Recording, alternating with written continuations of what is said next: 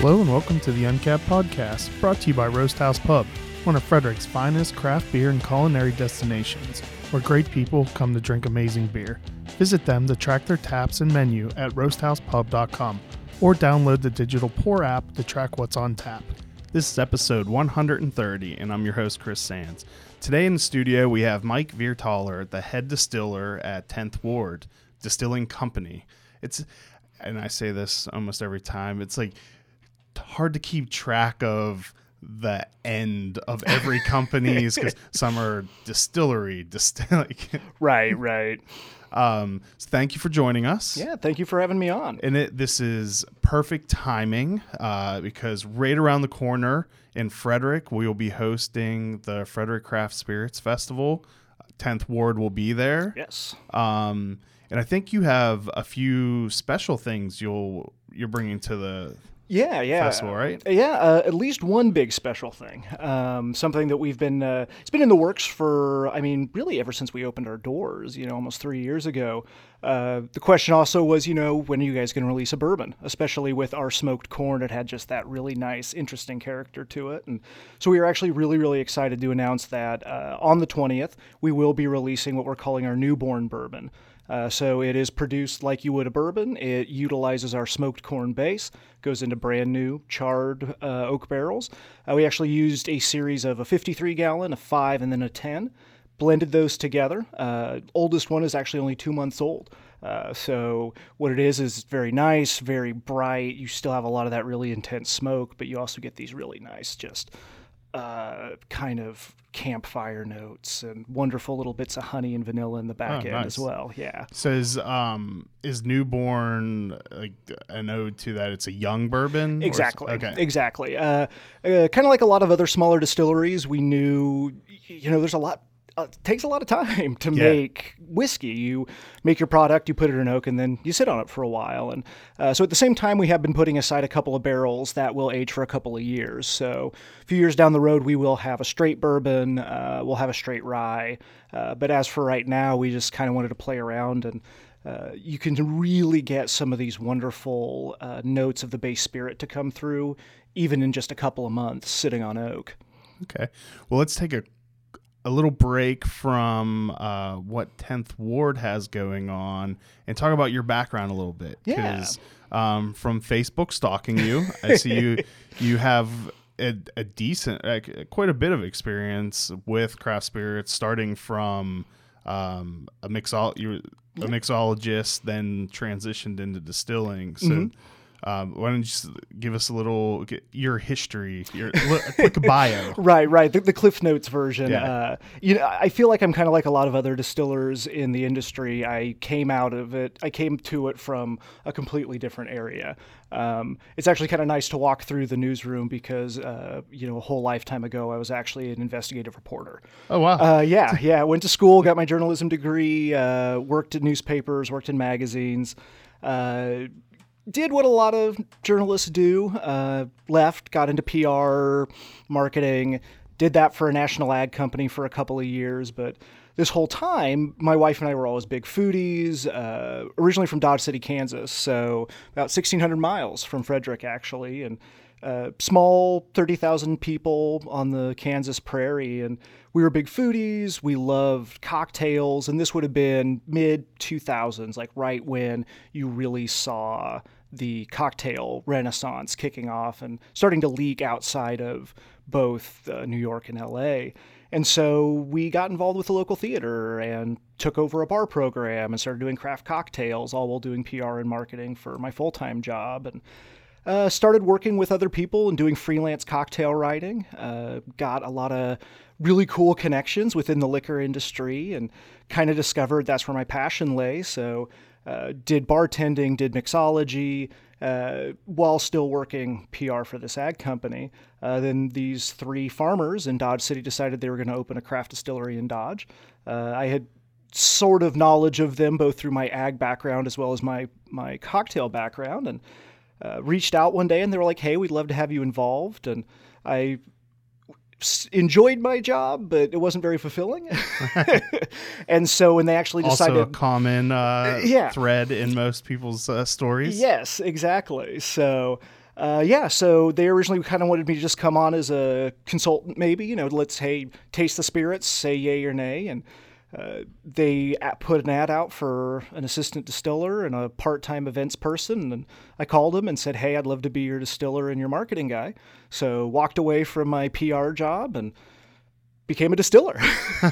Did that for about 2.5 years at Boot Hill, and amazing place, a lot of great experience.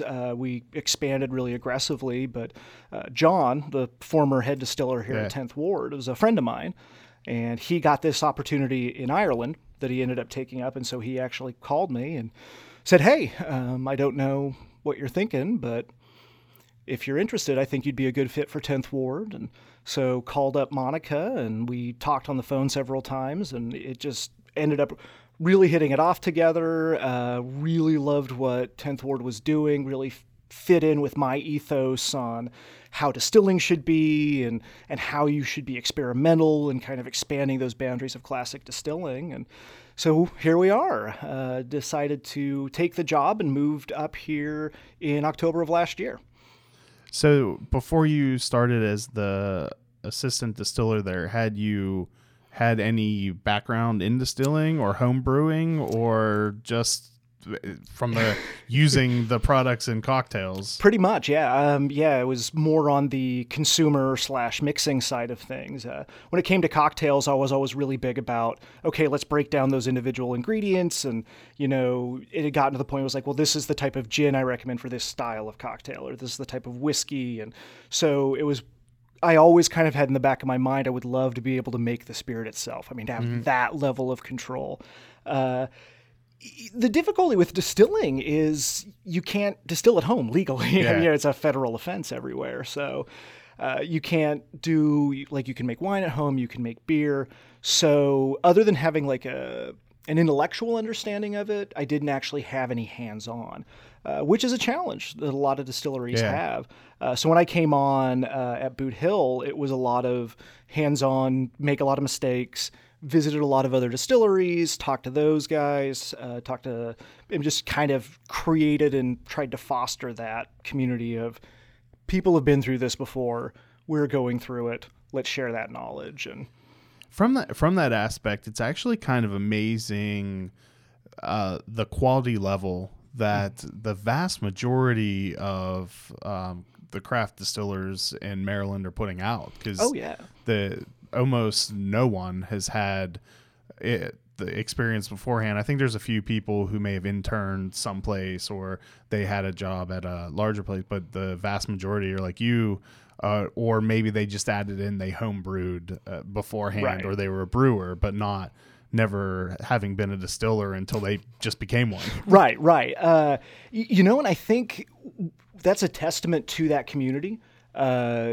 Obviously, you are seeing that craft cocktail boom happening that kind of happened with breweries in the mid-2000s. And there's this great sense. It's one of the reasons that I was attracted to 10th Ward and attracted to the Maryland scene is we're working together. Like, this isn't competition. It's, the old adage of high tide raises all ships. And I think a testament to the quality is the fact that these more established distilleries, the ones who've been around, who have made these mistakes and learned these lessons, are willing to share them with new people coming in. The other, I think, and I've seen this in Maryland a lot, and I know 10th Ward, another reason I was attracted to come here was we don't want to put anything in a bottle that we wouldn't drink. It's a pretty high. Unfortunately, there are some distilleries out in the country that are producing low quality stuff, just like there's some breweries. And but to be able to have ownership that recognizes the importance of quality and that getting the products dialed in where they need to be and adjusting and constantly tweaking and improving, that is what leads to, I think, is such an impressive distillation community here. Yeah, not just thinking about the bottom line, but actually caring significantly about the product that you're putting out to the public. Exactly. One of the big hurdles I think we have to overcome in distilling as well is the craft brew scene kind of came out of, well, everyone was drinking the same stuff. It was all Bud Light, it was all Coors Light, it was all Michelob. And so there was this desire for, experiencing this wider range of higher quality beer that you couldn't access through the big guys. The big challenge within craft distilling is the big guys are really good at what they do. I've heard that complaint a lot of time. You're Yeah. not replacing an inferior product. Exactly. And in a lot of ways, and it's simply just because of time. You do have maybe, and to some people's opinions, an inferior product because you can't possibly have a 30-year Right. bourbon.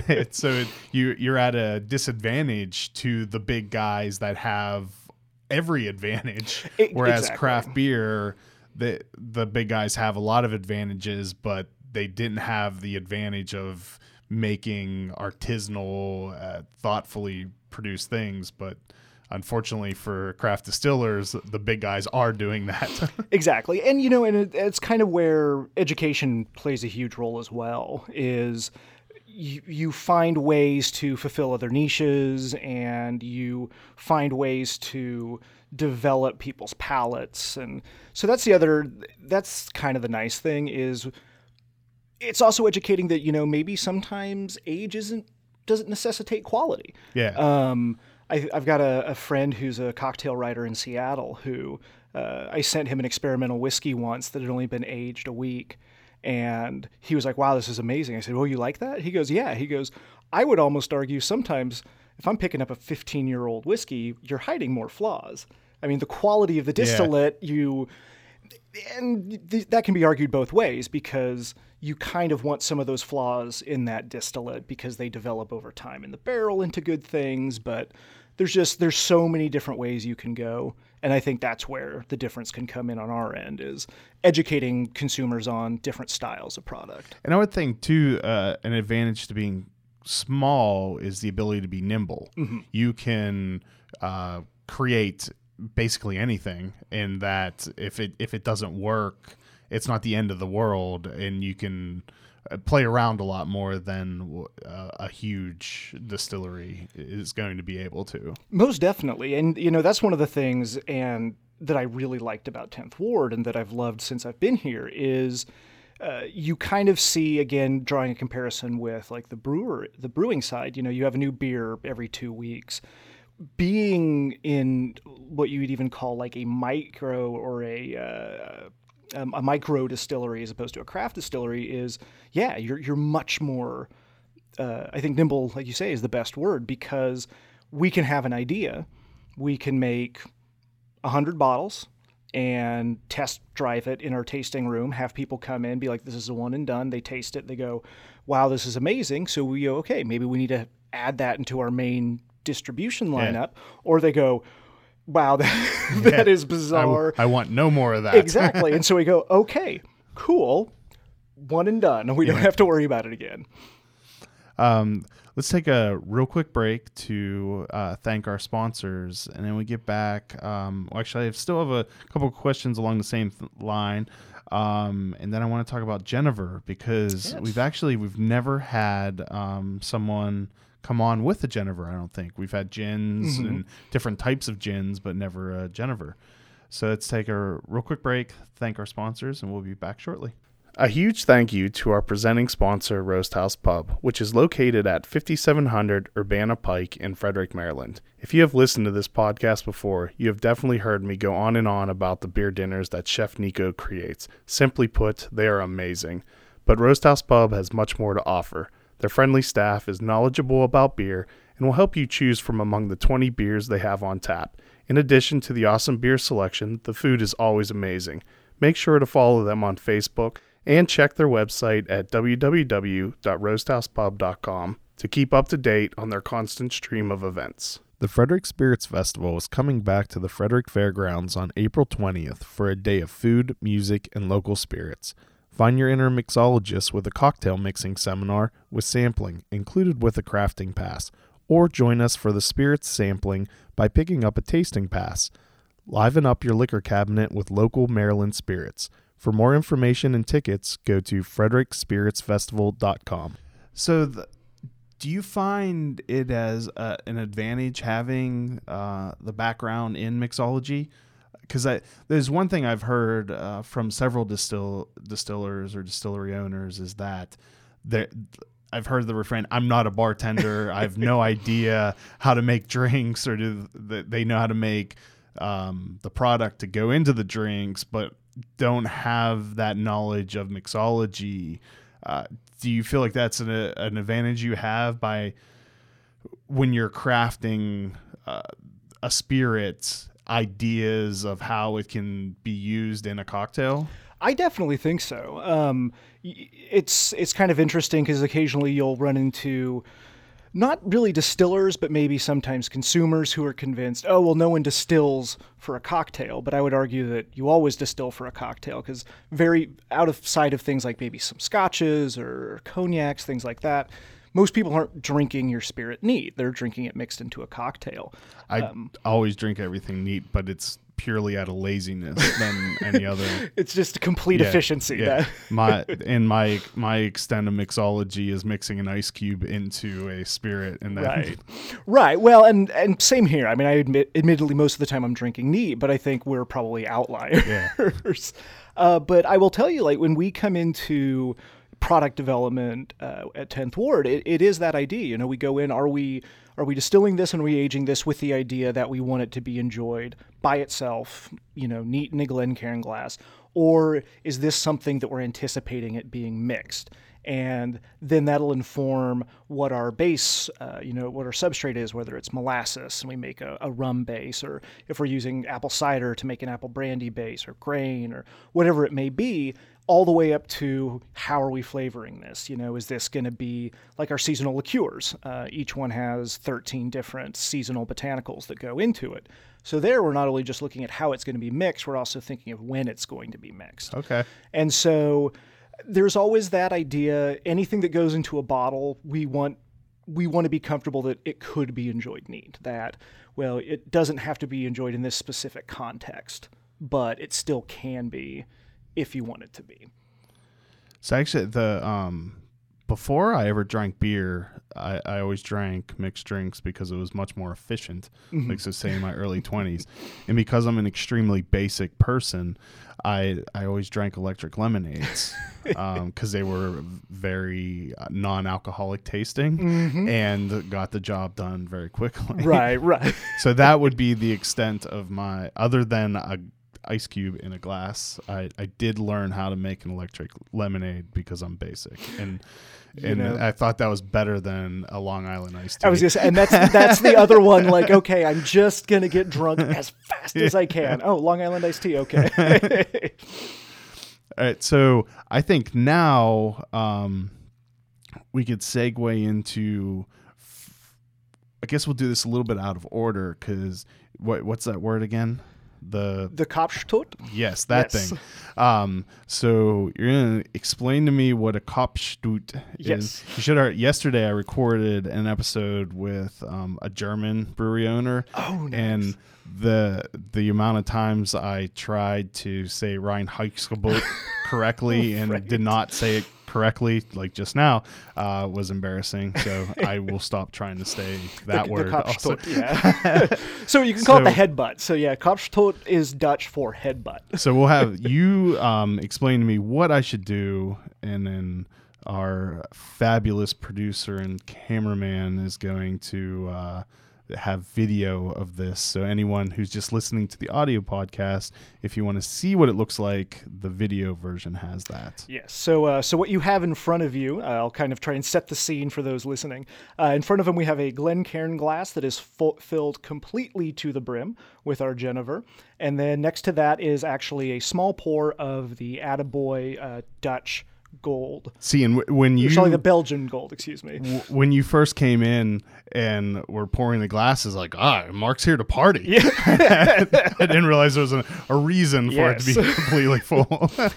So what you will do is, without your hands, you're going to go ahead and lean forward, and you're going to sip off the very first bit of that Genever. So he's sipping it off. And basically what you're trying to do is you're trying to pull enough off that you can comfortably pick it up. Once you do that, you can pick it up and you can actually take your first drink of the Genever. Once you've taken your first drink of the Genever, you then have a drink of the beer. And then what you should notice is the two are going to be very complementary to each other. So the theory behind this, I'm sure anybody who's familiar with Boilermakers, it's a fancy way to do a Boilermaker. It actually comes out because Jennifer was Dutch spirit, traditionally was done, served to the working class, and it was more an efficiency thing. I want my pour all the way up to the top. No, bartender, there's space. Exactly. Why do I see air in my glass? So you would take that first sip, and eventually it just became kind of this tradition. So you can actually go to the Netherlands now, and you will find what are called Kapstoot bars, where they serve Jennifer and they serve beer side by side. Huh. So it's not like any of the other drinks, not then where I'll dump the Jennifer into the beer. Right. And it's more of just a pairing. Exactly. Than a mix. So I have heard of people who do take the Jennifer and dump it into their beer, called a U-boat. This is really good. Thank you very much. I've only had a Jennifer one other time, and I wasn't a big fan of it, at least compared to the when I did a full tasting of all the types of gin. Right. So can you explain what is the difference between Jennifer and a typical gin? Yeah, definitely. So Jennifer is often called the grandpappy of gin.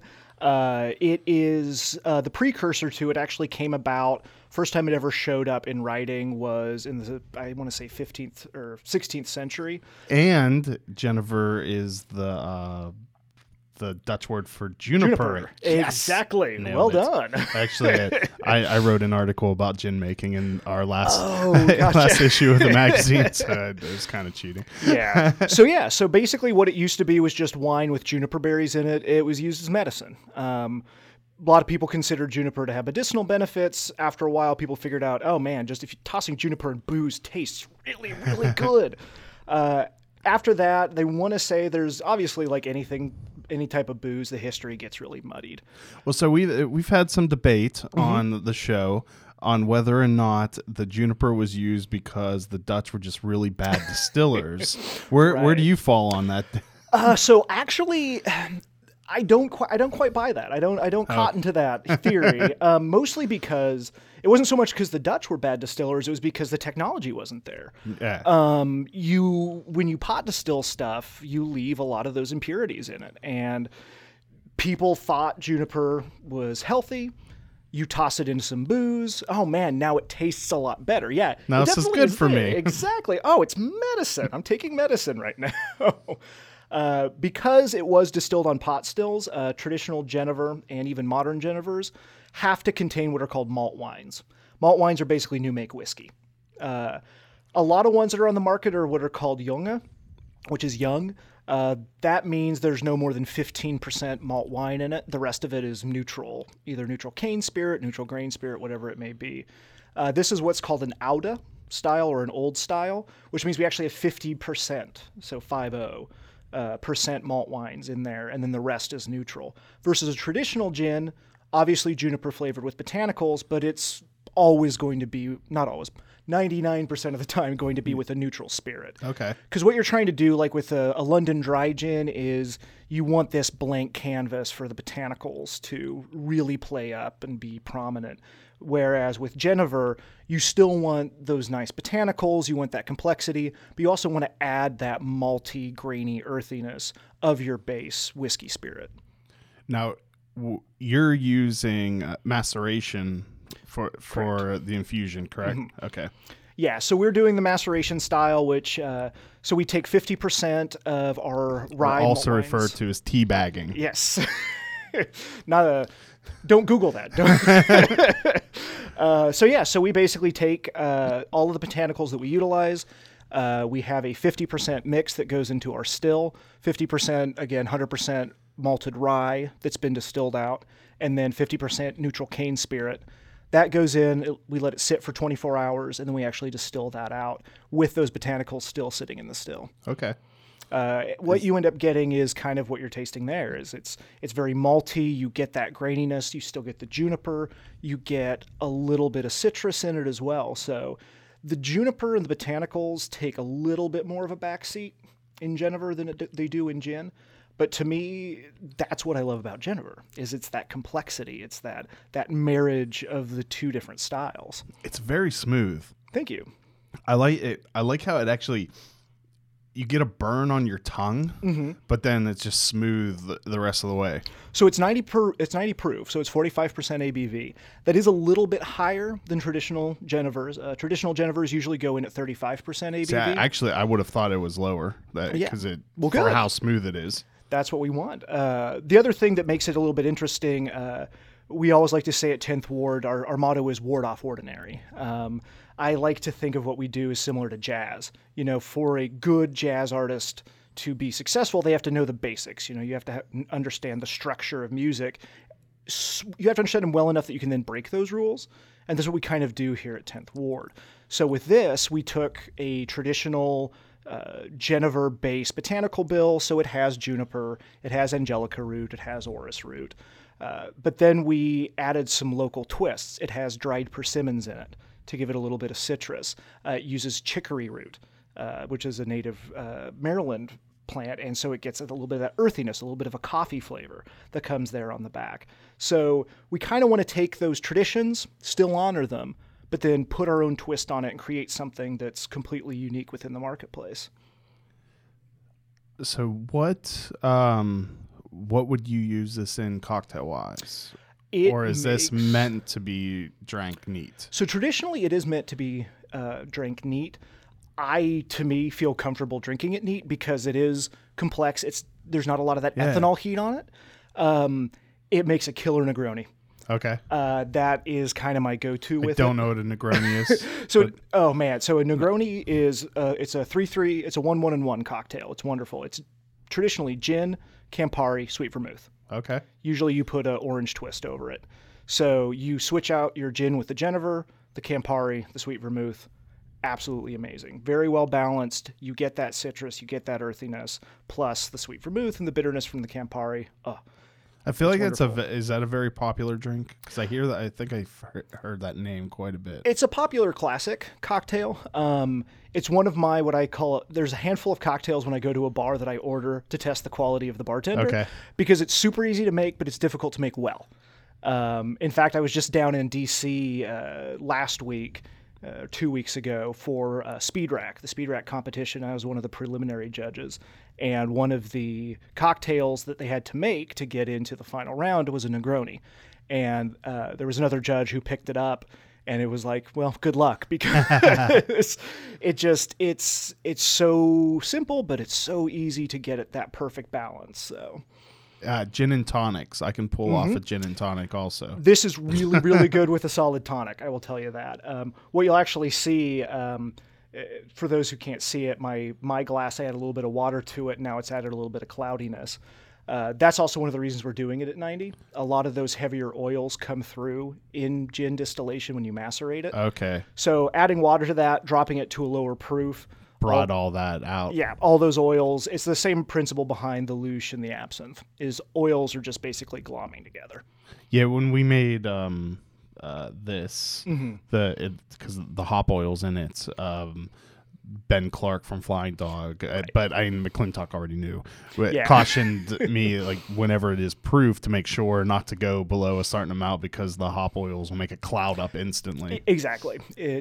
And like I say, I just added a little bit of water, and it just boom. Watch, it was a couple drops, really.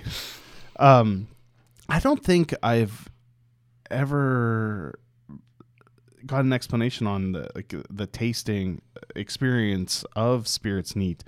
Is it like beer where you grade it on, like, obviously there's not a head, but there's definitely lacing, and so is that a way that a spirit is graded on, or is that isn't anything that anyone cares about?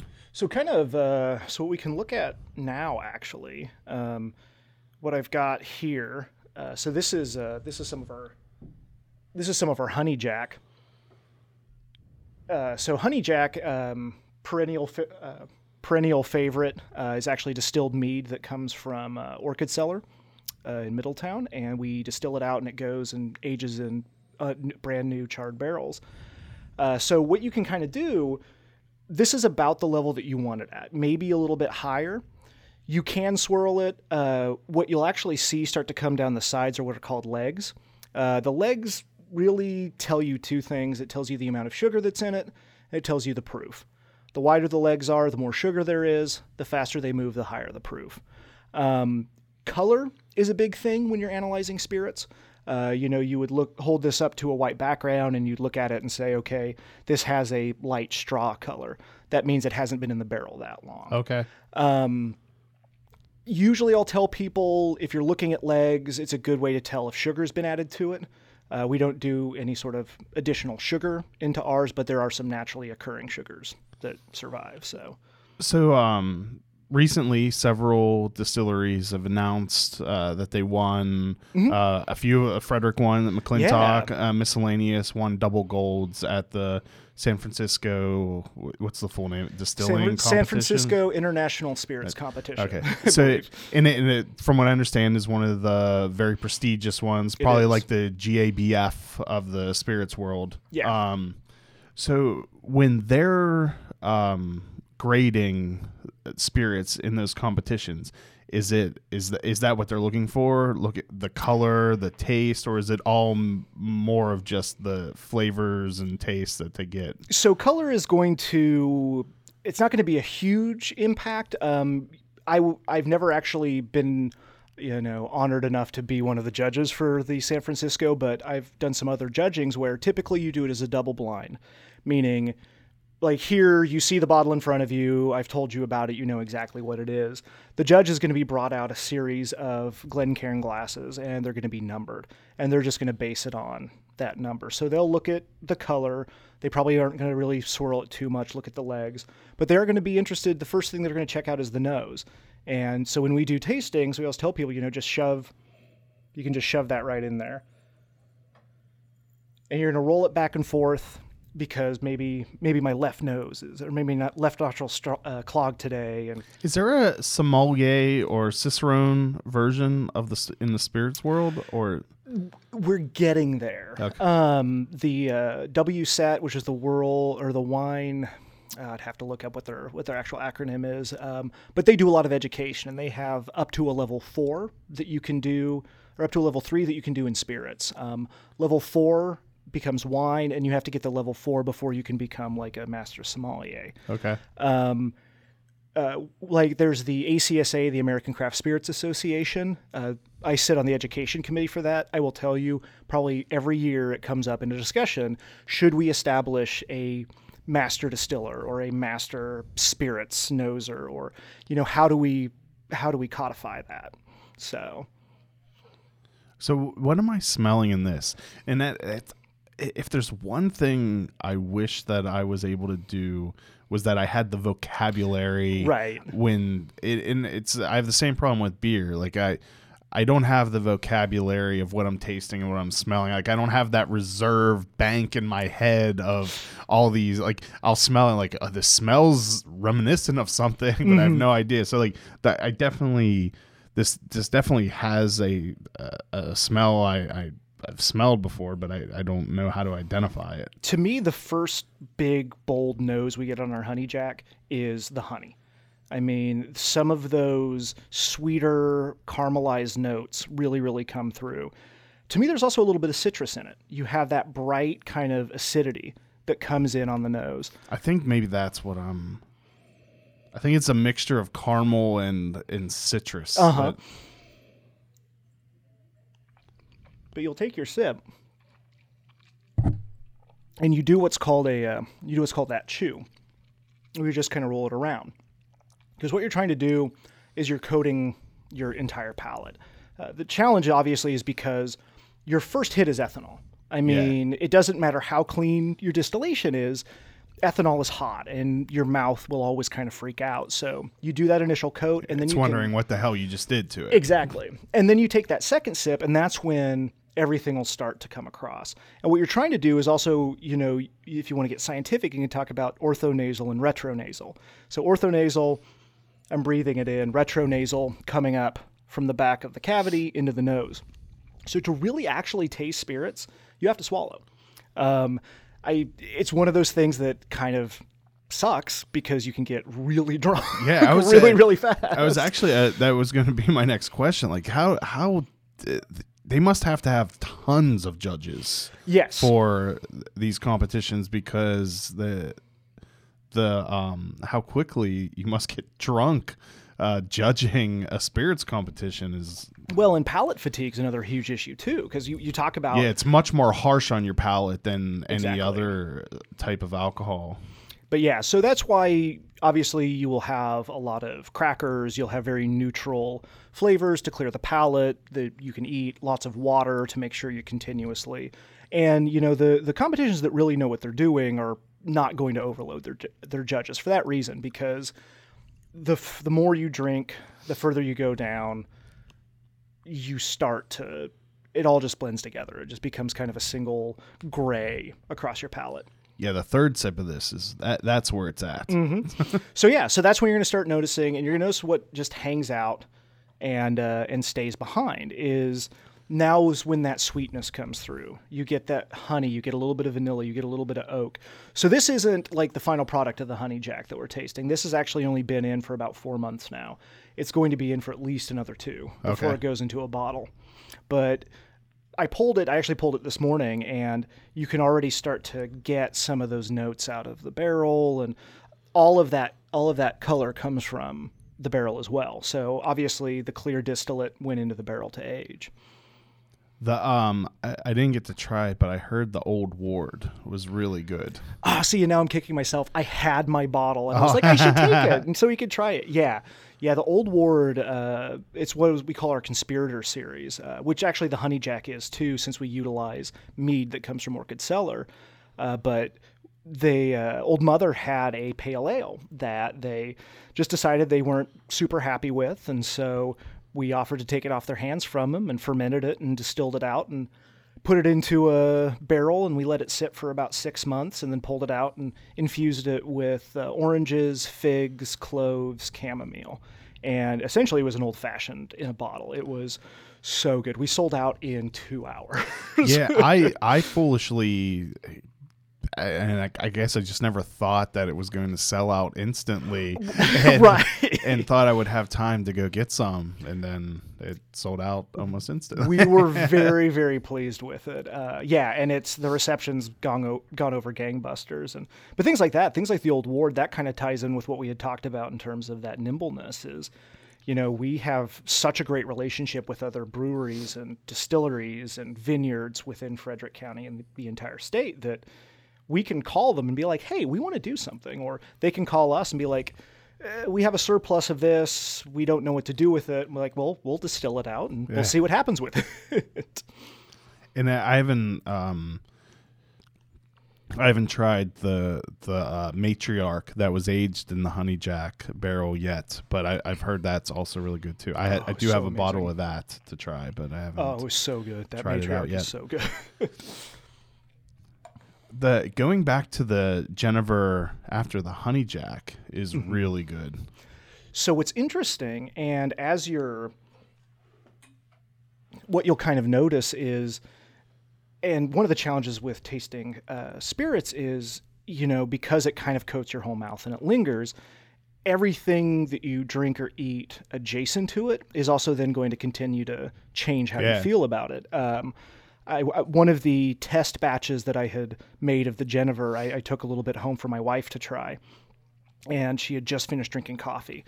She tasted it. She goes, "Oh, I don't like this at all." I said, "Really? What about it?" She goes, "I don't know. It's just, I don't know." And she got off of work, and I had the glass sitting there, and I think I grabbed like a Natty Boh or something cheap because we were out working in the yard, and cracked it open, and she took a drink of it, and she then took a drink of the Genever. She goes, "Oh my God, this is amazing." She goes, "Now that I've drank something just so light and so it just cleared her palate off," and she suddenly got everything. And so to me, that's also where the beauty of cocktails are, and making spirits with the idea of cocktails in mind, because those flavor balances and how they play across each other.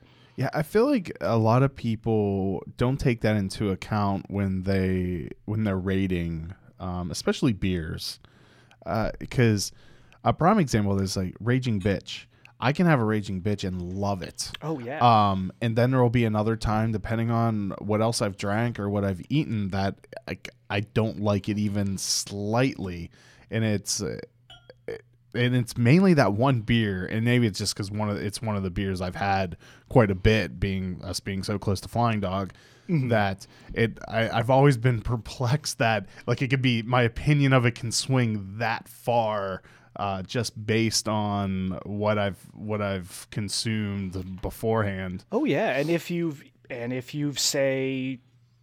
got a cold, if your nose is stopped up, it's one of the reasons I always like to have at least a minimum 3 other people taste spirits before I feel comfortable being like, this is something that we can market or we can get testing on.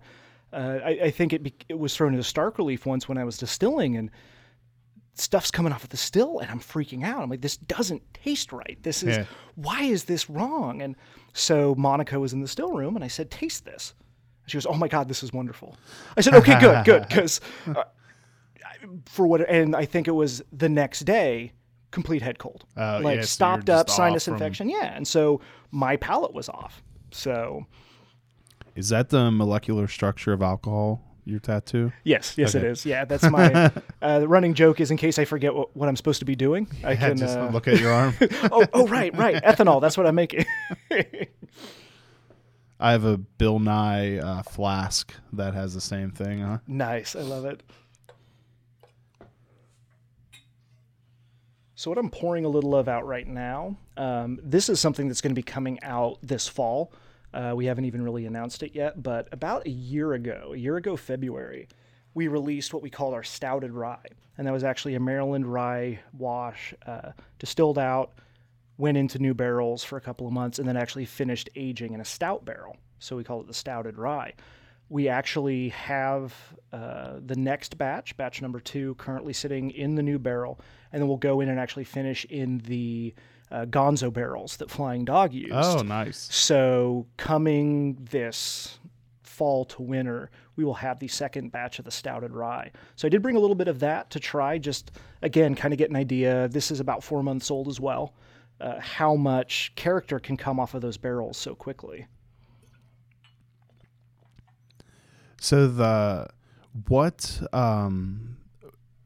is one spirit that you want to bring to leave your mark on 10th Ward? I'm pretty thrilled about the Jennifer. And truthfully, I would say all of them. I mean, that's kind of, each distiller goes in and kind of wants to, put their own touch on everything.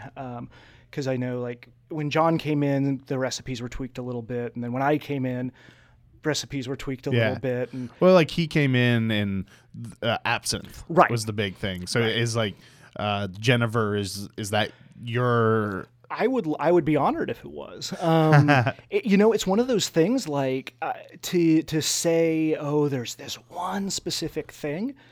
I don't know. I mean, I kind of, to me, would be like, I made my mark if people expand their view and their knowledge, and 10th Ward becomes established beyond Frederick as this kind of trendsetter. That's the Jennifer is wonderful. My wife's name is Jennifer, so I'm but yeah, so I think, to me, I would love my impact to be the whole thing, and to bring people to 10th Ward and go, okay, man, they're making killer rye, they're making killer bourbon, they're making killer absinthe, and I may be inspired. It may be a year down the line, and I go, what I really want to make is X. We play around with the idea of doing like an old style apricot brandy, because I think there's 1 or 2 people within the country right now doing traditional apricot brandy. Great historic tie-in, being in Maryland, great colonial spirit, great classic cocktail mixer. Not a lot of people are doing it. What do you think of the rye? That's good. Thank you. It's not actually, no, there's a decent decent amount of the rye spice in that. What percentage of rye is it? So it's 70% rye, 30% barley. I'm glad I quickly reassessed my opinion on how much rye spice, because I almost said that there wasn't enough. Then like I processed the taste a little bit. I'm like, no, actually there's a lot of rye spice in that. Yeah, and it's still is a little bit softer than like a Midwest rye, because a lot of Midwest ryes are going to have that 80, 90, 95%, 100% rye, so you get that heavy black pepper.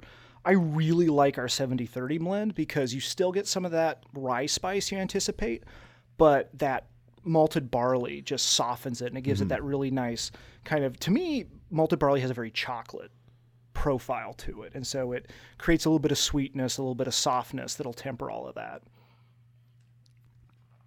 I'm still going back and loving this Jennifer, though. Excellent. It is good. That one I'm really excited about because it is the first one that's wholly my recipe coming into 10th Ward. Nice.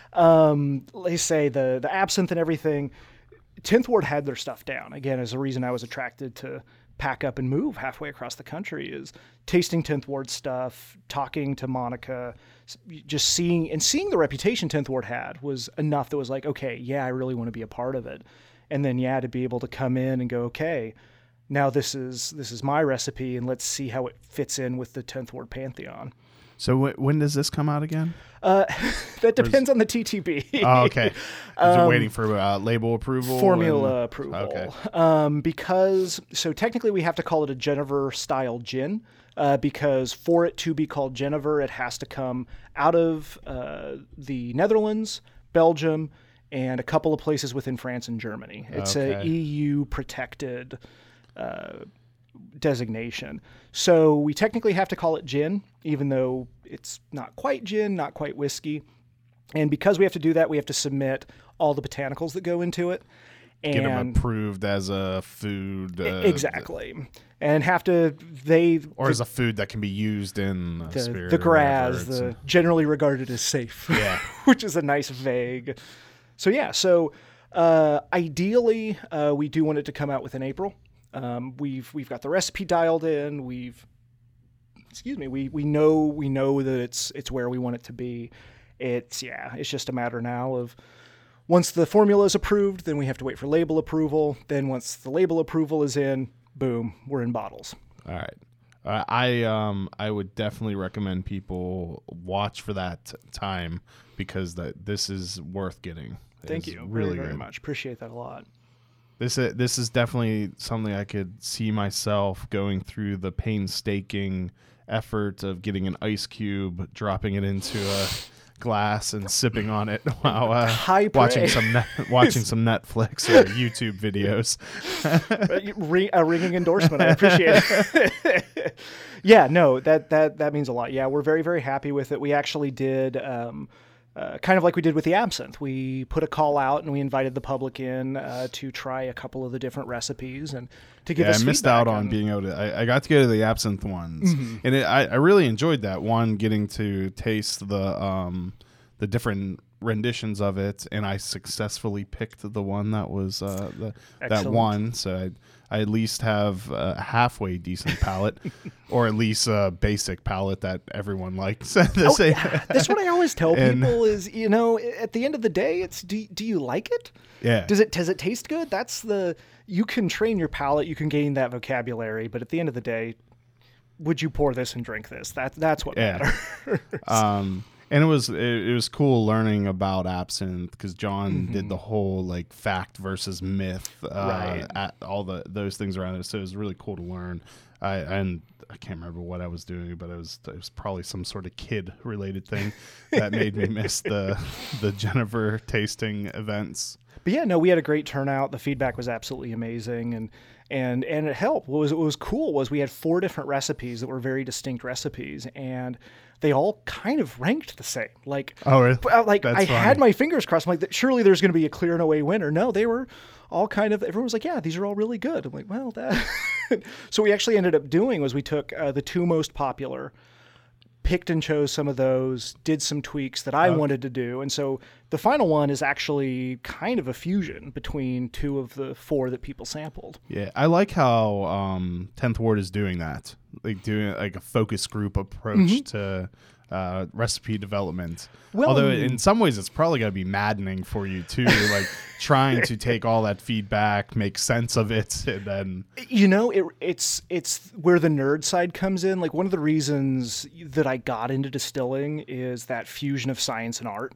And, it's like cooking, it's like cocktails, it's taste and balance, but there's also the science side of it. And so for me, when that weekend was finished and we had quantifiable data, I was so thrilled. It was like, oh yeah, I have data I can look at.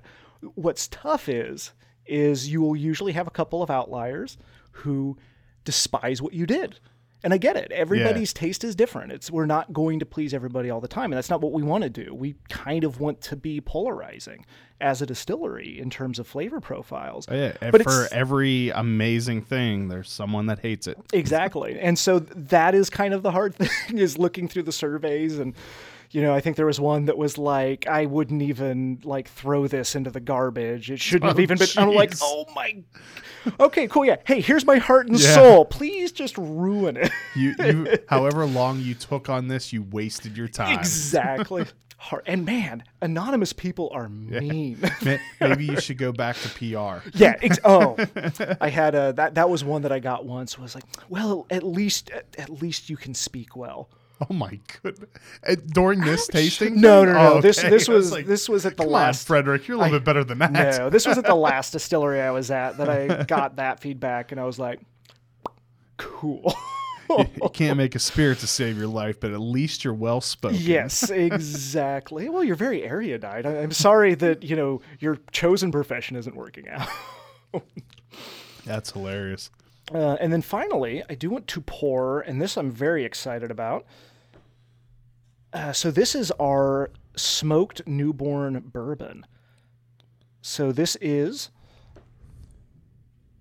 80% corn, 20% malted barley. So it is actually the same mash bill that we utilize for our smoked whiskey. See, I'm worried I'm not going to like this because I hate everything smoked. Oh, yeah. Then this may not jive. At least on the nose, it seems like it has a hefty amount of smoke. It is very, very smoky. I know a lot of people love that, but smoked beers, some people go crazy for them. I find them repulsive. So I will admit. I apologize now. No. Again, if I do not like this, let's talk about taste. It is the entire category, right? Not the specific. Oh no, and I totally get it. It is again. Everybody's taste is different. One of my go-to scotches is a Laphroaig, which I affectionately say actually tastes no, like that's not bad. So what happens is that smokiness that's in our unaged, it tones down a little bit. Yeah. So what I pick up typically on a smoked drink is burnt hot dog. Okay. And yeah, I can see that. That is just like what I taste in the smell of this. I kind of feel like that's what it's going to taste like, but the taste doesn't like it smells way smokier than it tastes. Mm-hmm. Well, and that's why I was really happy about it, especially even in the barrels for such a short time. So like if you taste our white dog of it, it is very, very heavy smoke. A lot of iodine. A lot of people kind of get in heavy smoked spirits. They get kind of like a Band-Aid, plasticky. Yes, so basically, I taste a burnt hot dog wrapped in Band-Aids. Right, and yeah, a lot of people. But that's you say you don't have the vocabulary. Yeah. Apparently, I have a great vocabulary for things I hate. But that's what I like about this is that smokiness. This is still completely lacking the Band-Aid taste. Mm-hmm. Well, good, excellent. We're putting that on the bottle. Certified Band-Aid free. Band-Aid free. But then the sweetness of that corn, which I don't feel like you get a lot of in the white dog of it, it really gets pronounced because of that oak and vanilla that comes through in the barrel. Definitely the more I smell it, the less the less offensive of the smokiness that I don't like. It kind of goes away a little bit. But taste wise, yeah, this is good. Thank you. It's definitely not a bottle that I would purchase. Right. But typically I wouldn't even finish what this is, and it is good enough that I will finish this. Hey, again, I appreciate it. And again, like just what I was talking about, kind of that's what we want to do is obviously we want our products to be high quality, but we want them to be almost visceral, like in that, wow, I love this. But like Scotch, I hate Scotch because I can't stand peatiness and that's like that smoky, which peaty. To me is why I'm kind of in love with this, because it's like a Scotched bourbon. You get the sweetness of a bourbon and you get that smokiness. You don't get that vegetal kind of heavy barley, heavy peatiness that you get from a Scotch. But to me, this is one that I was really excited about to get down on oak. Like I liked how it was as the White Dog. I'm really happy with how it's developing in the barrel as well. Yeah, I've been places where someone gave me a taste of, I can't even remember the names of them, but like the extremely expensive popular scotches that everyone loves, and jump through hoops to get it because they're hundreds of dollars a bottle. And I took a sip, like, yeah, that's gross.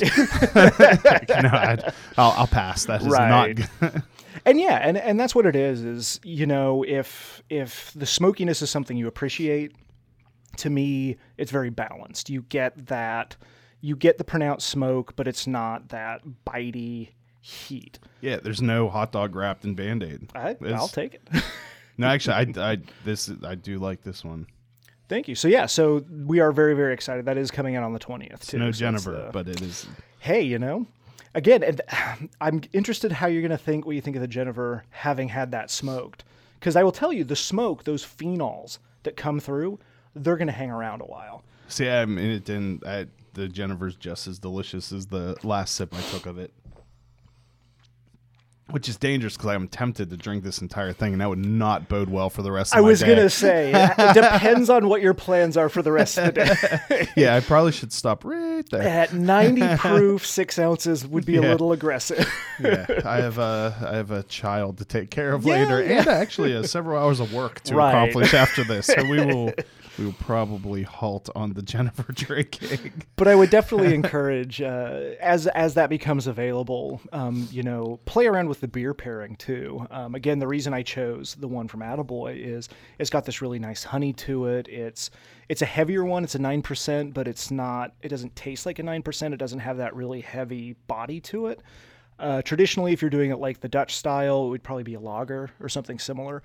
Again, what you're looking for, though, talking about even the cocktail side, is those flavor comparisons. You want to find stuff that's complementary. So I would assume typically, like the smoked bourbon, you would just drink that straight, right? Most people would. Yes. But are there cocktails that would lend itself well to? Yeah, it's really, really good in an old fashioned. An old fashioned, another one of those simple to make, hard to make well, because you're just looking at sugar cube, bitters, and whiskey. Okay. It is really, really nice. The White Dog, a lot of people make it into like a margarita, kind of get that smokiness coming through almost like a mezcal. I would really, really like that in a Bloody Mary, truthfully. Put a little tomato juice in it, get a little spiciness, let that smoke really come up through it. Now, what about the rye? So the rye I'm still playing around with. I haven't played around so much with the aged one, but with our white version, which is our caraway rye, has a little bit of a different flavor profile because we have the caraway seeds in it, so it's more like a pumpernickel. You can definitely pick out the caraway seed in that one. What I really like to do is I make a white Manhattan. Okay. With that, I've also kind of played around with this little bit I've pulled out of the barrel. Same thing though is you utilize like a Blanc vermouth. It's not going to be as sweet as a sweet vermouth. It's not as dry and savory as a dry vermouth. And then you add some like chocolate bitters.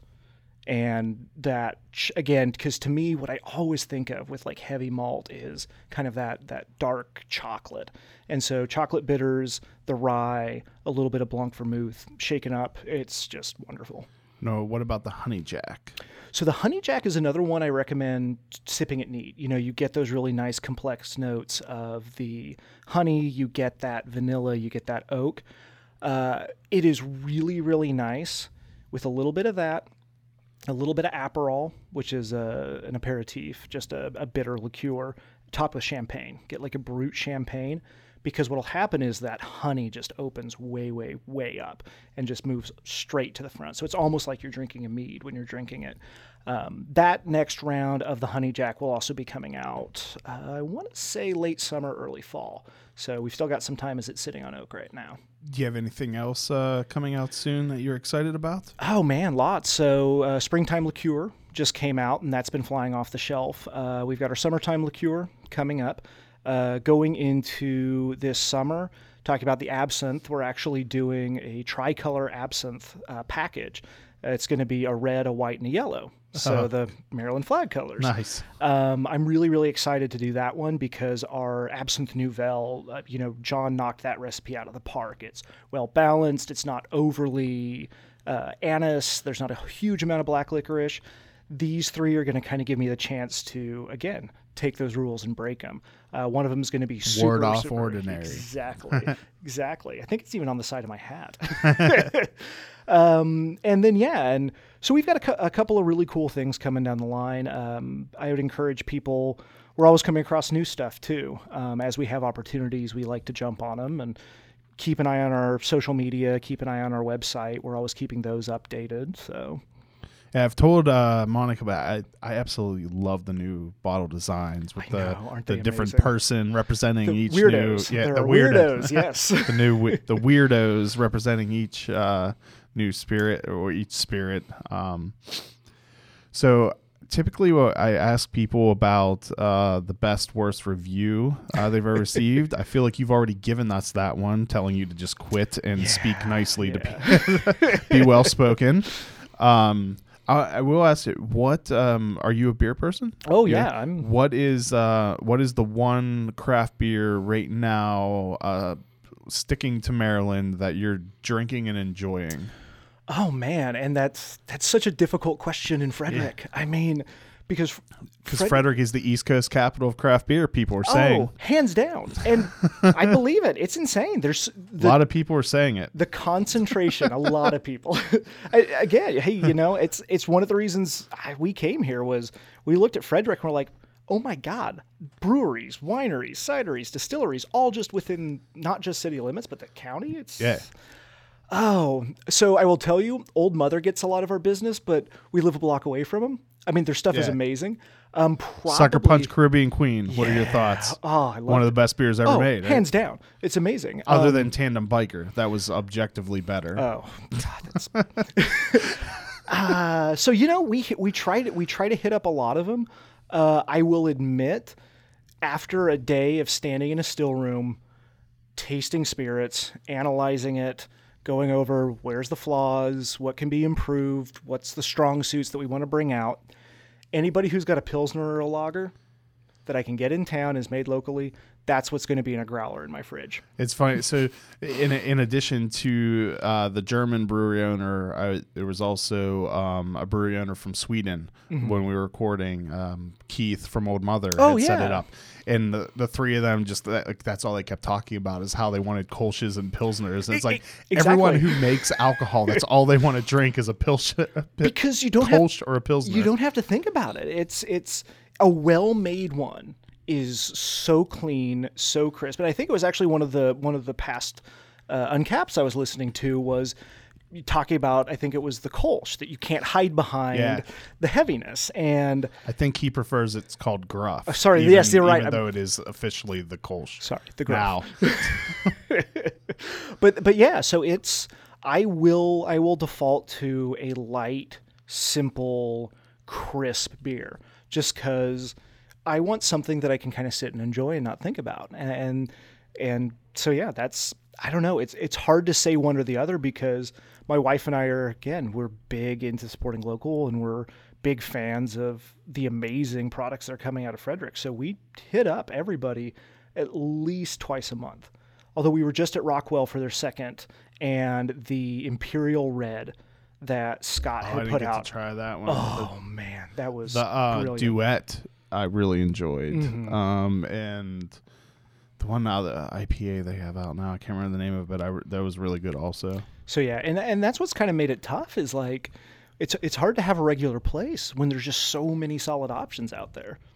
So you probably know what this is, so I don't even have to describe to you what it is, but it's the whiskey that we made with McClintock. Mm-hmm. Thank you for taking time out and bringing this delicious Jennifer and the rest of the delicious products you brought with you and telling your story. Hey. Thank you, everyone, for watching and listening. Yeah, thanks everybody, and thank you guys for letting me come in and blab at you. Absolutely. Cheers. Prost. The Uncapped Podcast is produced by Graham Cullen and me, Chris Sands. Be sure to like us on Facebook, and if you've enjoyed these podcasts, please leave us a review on Google Play or the iTunes Store. A special thanks to Double Motorcycle for providing our theme music. Thanks for listening. Oh my God, that's good.